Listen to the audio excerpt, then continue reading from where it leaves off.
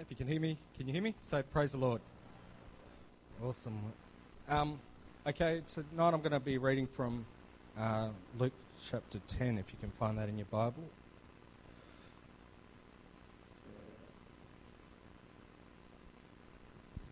I was going to thank the pastor for putting me on tonight, but we are blessed to have a pastor like him who uses each and every one of us and has faith in us, and we should be praying for him, not just because he's sick, but we should be praying for him as a matter of course. So just keep our pastor in your prayers. But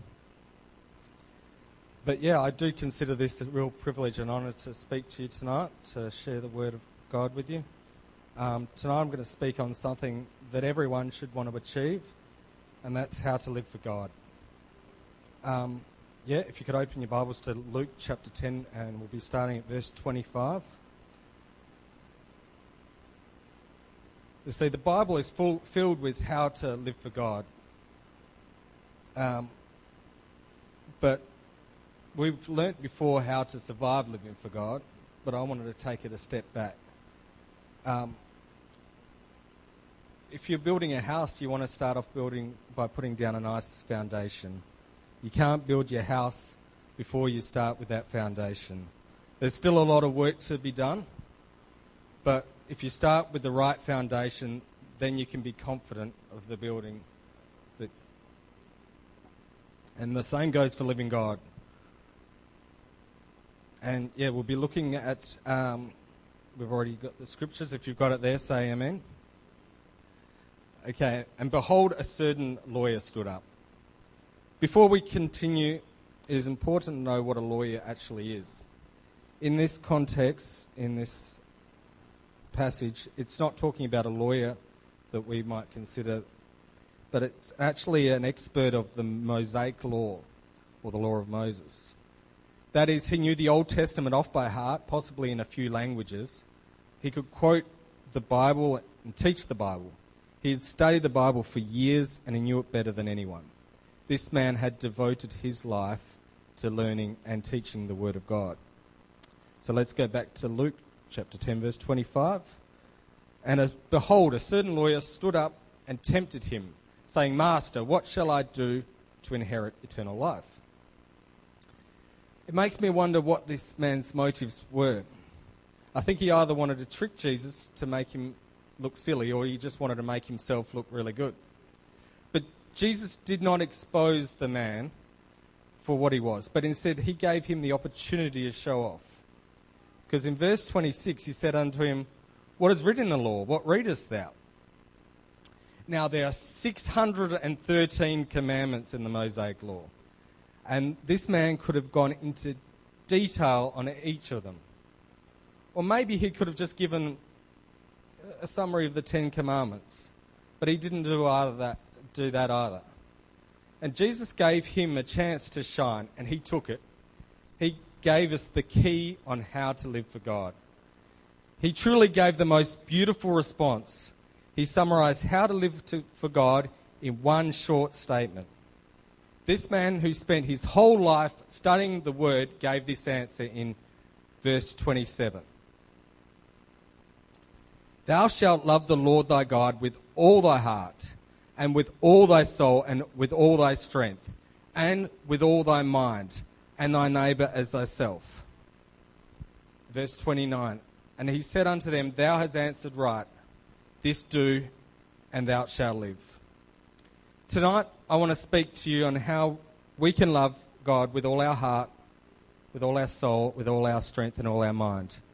This is important. Jesus said, do this and live. This means on the flip side, if you don't do this, you won't live.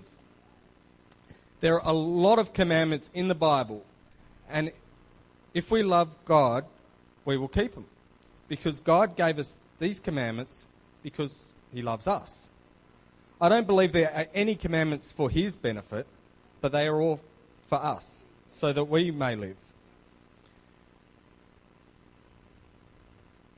But to love God with all our heart, with all our soul, with all our strength, and all our mind is easy to say, but it's a lot harder to actually do.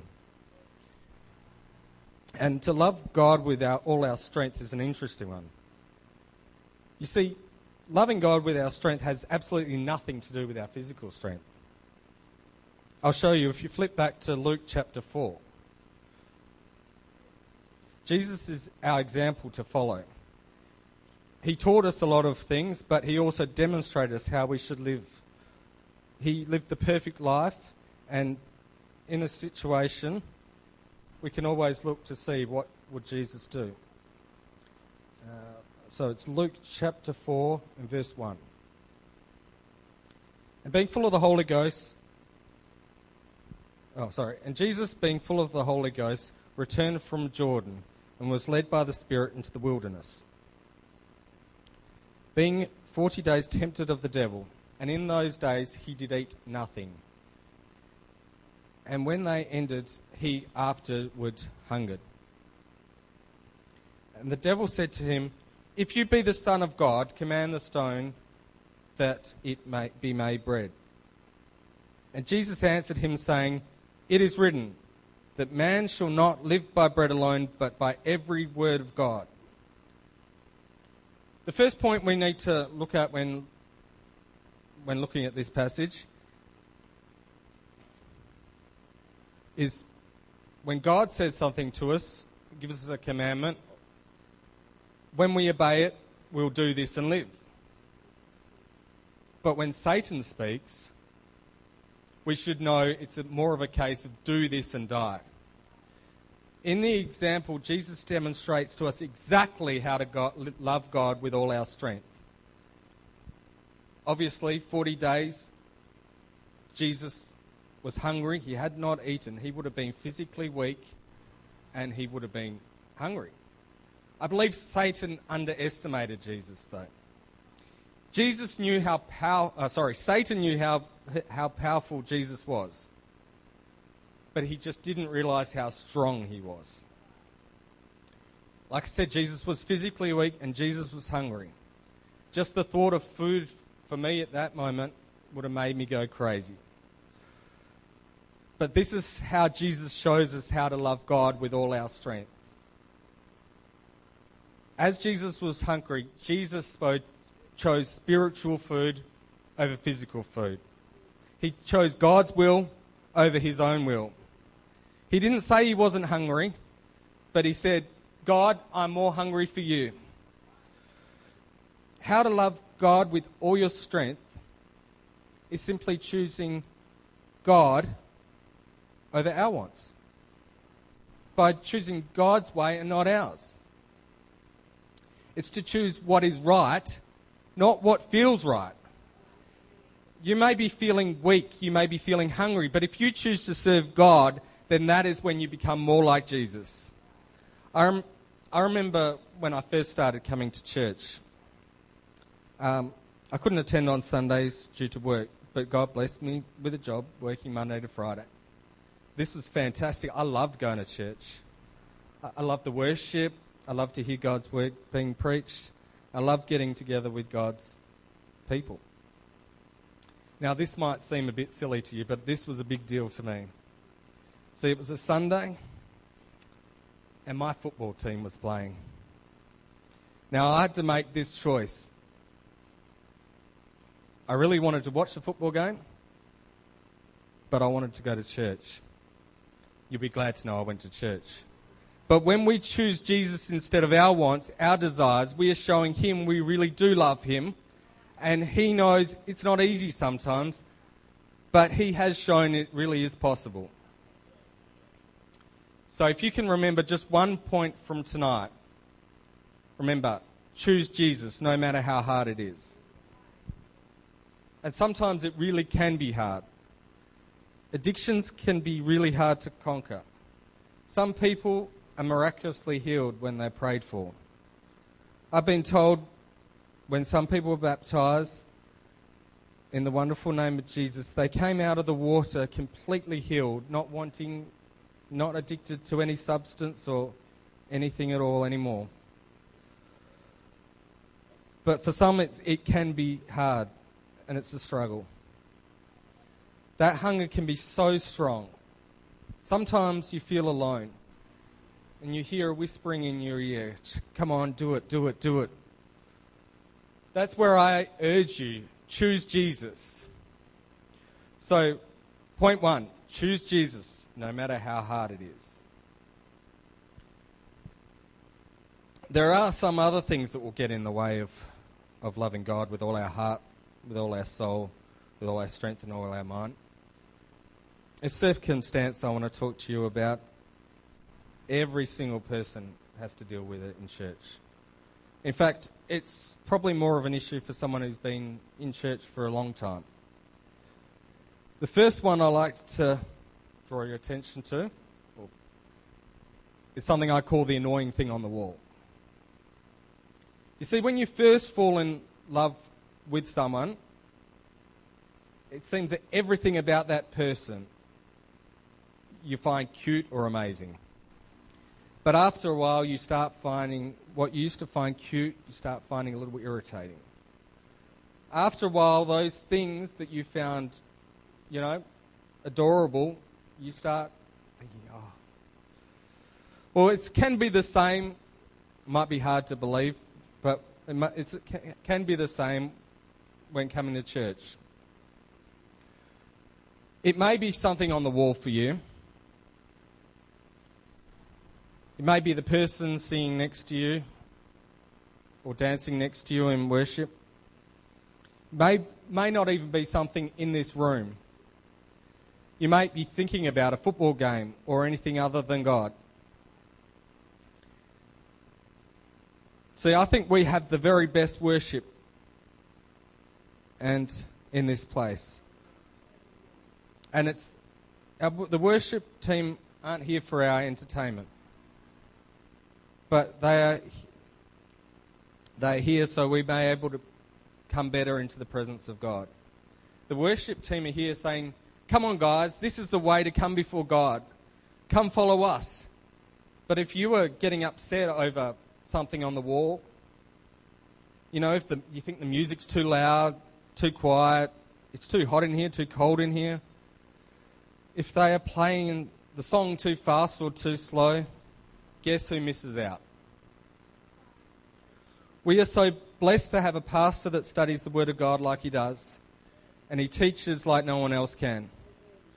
And all our ministers, I believe, are anointed, and a lot of prayer and study goes into each message. And for what reason? It's for our benefit. But if you are focusing on something else, it's you who misses out. I'm sure a lot of care and thought and prayer goes to everything in this place.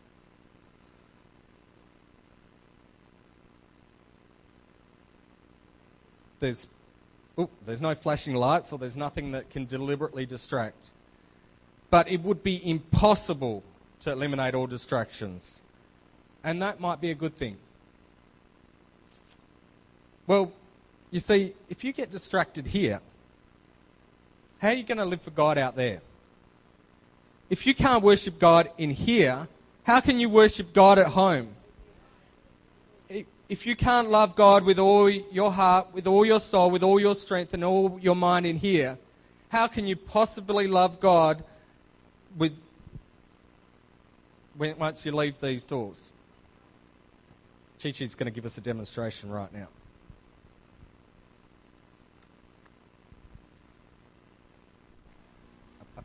Up.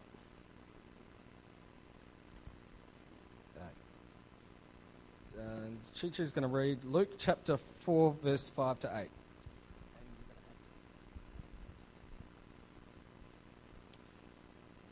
And the devil, taking him up into an high mountain, showed unto him all the kingdoms of the world in a moment of time. And the devil said unto him, all this power will I give thee, and the glory of them,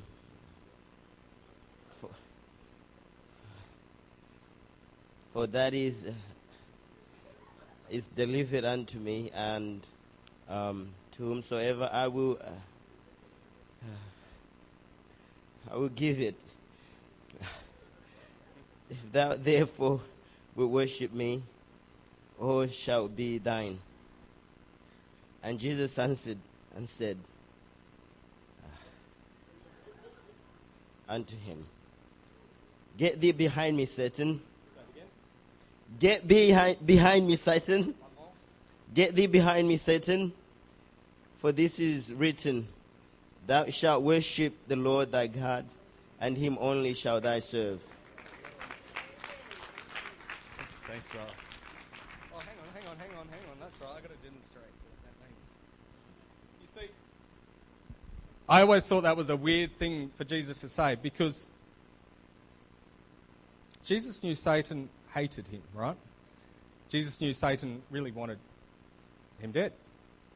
So why would you want someone to stand behind you who hated you and wanted you dead? The fact is that Satan's strength, his ability, comes in tempting us. And he does that best when he's in front of you. So, if you can remember two things from... Thanks, Chi-Chi. If you can remember two things from tonight's preaching, the second thing is we need to focus on Jesus.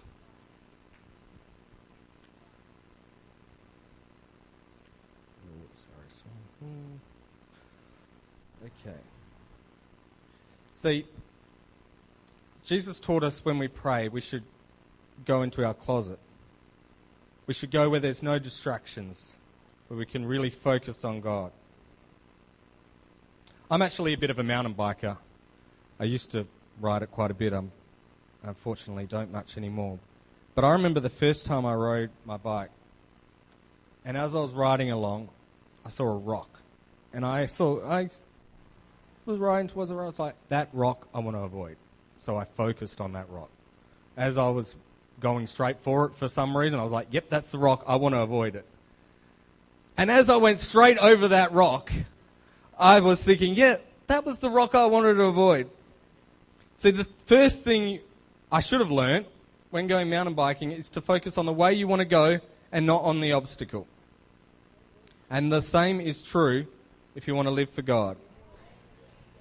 Experts say if we are not focused, it can be really dangerous.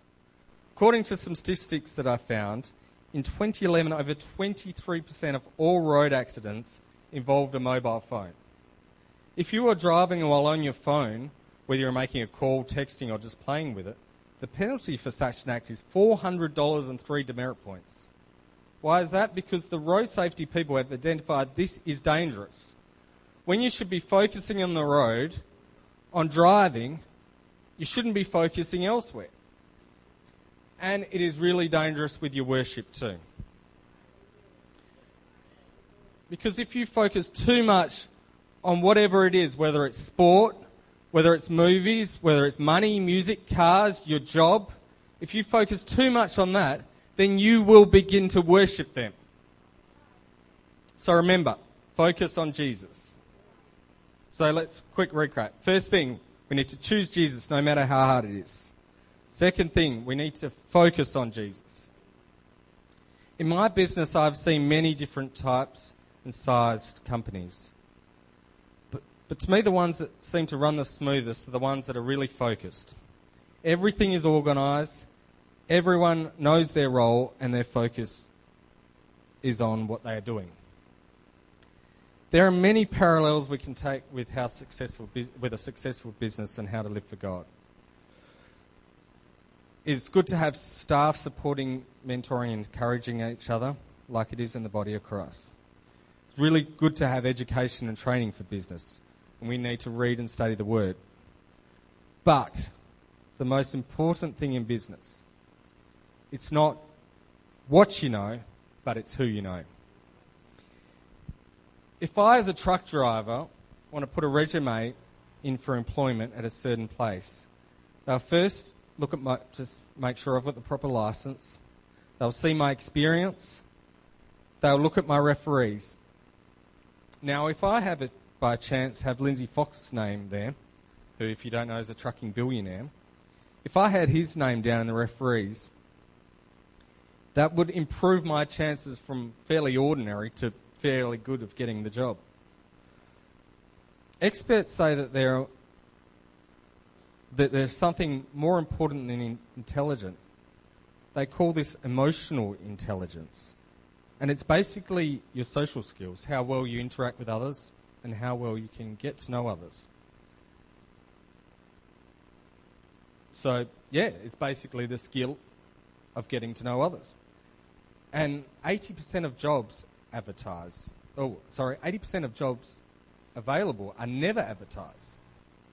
The key to getting a good job is something called networking, which I think is a fancy way of just getting to know people. The same is true if you want to live for God. It's not what you know, but it's who you know. It is not enough just to know about the God or to have good knowledge of the Bible, but what you really need to know is God personally. It's not good enough to hear about how good God is from people who know Him, but you need to know Him for yourself. The Apostle Paul would have been similar to the lawyer in our opening text. He would have had before his conversion, he would have had this nice job, well respected in society, comfortable life. He would have had everything that we consider valuable in this world. I'm going to read from Philippians 3, 7 to 11. Because Paul found something much more valuable than that. He knew the scriptures well, but he knew there was much more to that than living for God. Okay.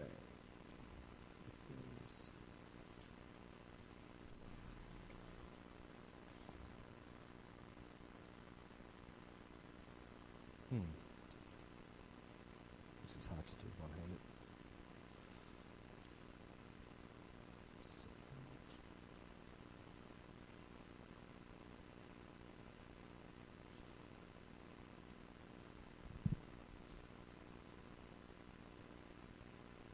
Just a sec.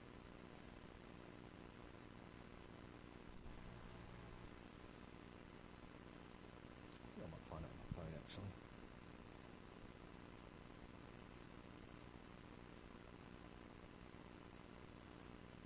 2 secs, sorry. Philippians.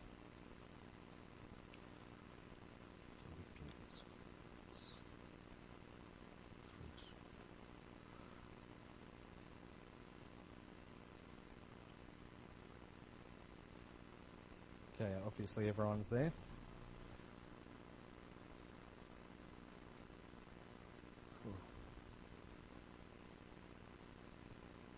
Yeah, this is the most important point out of everything I've spoken tonight, is really need to know Jesus.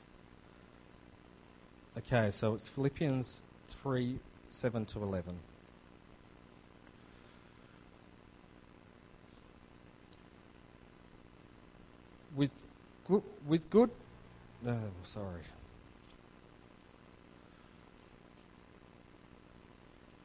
Okay.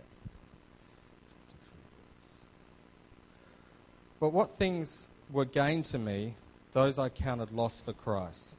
Yea, doubtless, and I count all things but loss for the excellency of the knowledge of Christ Jesus my Lord, for whom I have suffered the loss of all things, and do count them but dung, that I may win Christ, and be found in him, not having my own righteousness, which is of the law, but that which is through the faith of Christ, the righteousness which is of God by faith, that I may know him, and the power of his resurrection, and the fellowship of his sufferings, being made conformable to his death, if by any means I might obtain to the resurrection of the dead.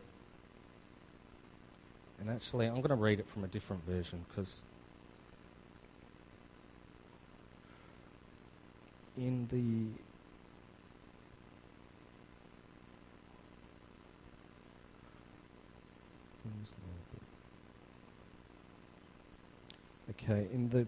I think it's...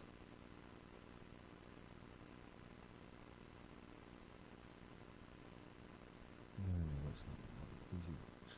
Okay, this is a more modern translation.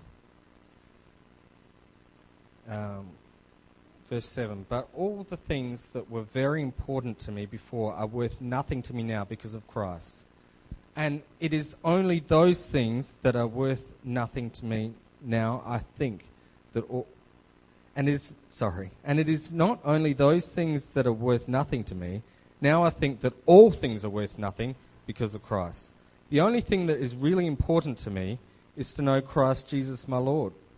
That is the most important thing. I have lost everything for him, but all the things that I have lost are only like dirt to me. I think about them like that, so that I can have Christ. I can be united to him so that I am completely right with God. If I obeyed all God's rules completely, I could never become right with God. Only God can make me right with himself because I believe Christ. The only thing that I want is to know Christ. He rose to become alive again after he had died, and I want to know in myself how powerful his new life is. Also, I want to have troubles and pain as he did. I want to become like him in his death. That is how I hope to rise from death myself. I hope to become alive again after death, so that I will live with God always. So the most important thing, if you want to live for God, is you need to know Jesus.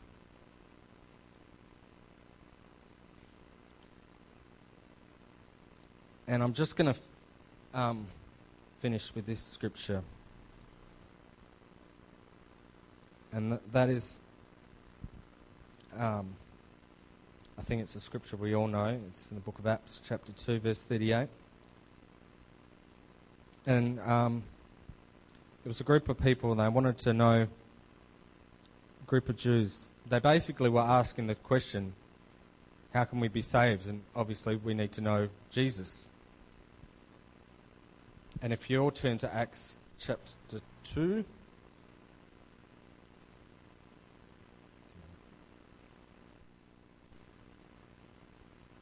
starting with verse 30.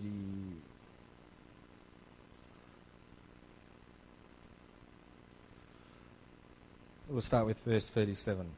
Now, when they heard this, they were all pricked in their hearts, and they said to Peter and the rest of the apostles, "Men and brethren, what shall we do?"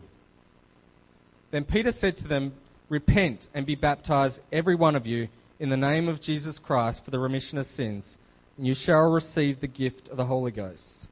Verse 39. For the promise is to you, to your children, and to all them that are afar off, even as many as the Lord our God shall call. The first point when we want to know Jesus is we need to repent. We need to recognize that we have sinned, and we need to confess our sin before Jesus. But it's not just that. We need to choose to stop that, and we have to choose Jesus. Choosing Jesus is the best decision you will ever make. And when we get baptized in the wonderful name of Jesus, we are choosing to obey the Word of God.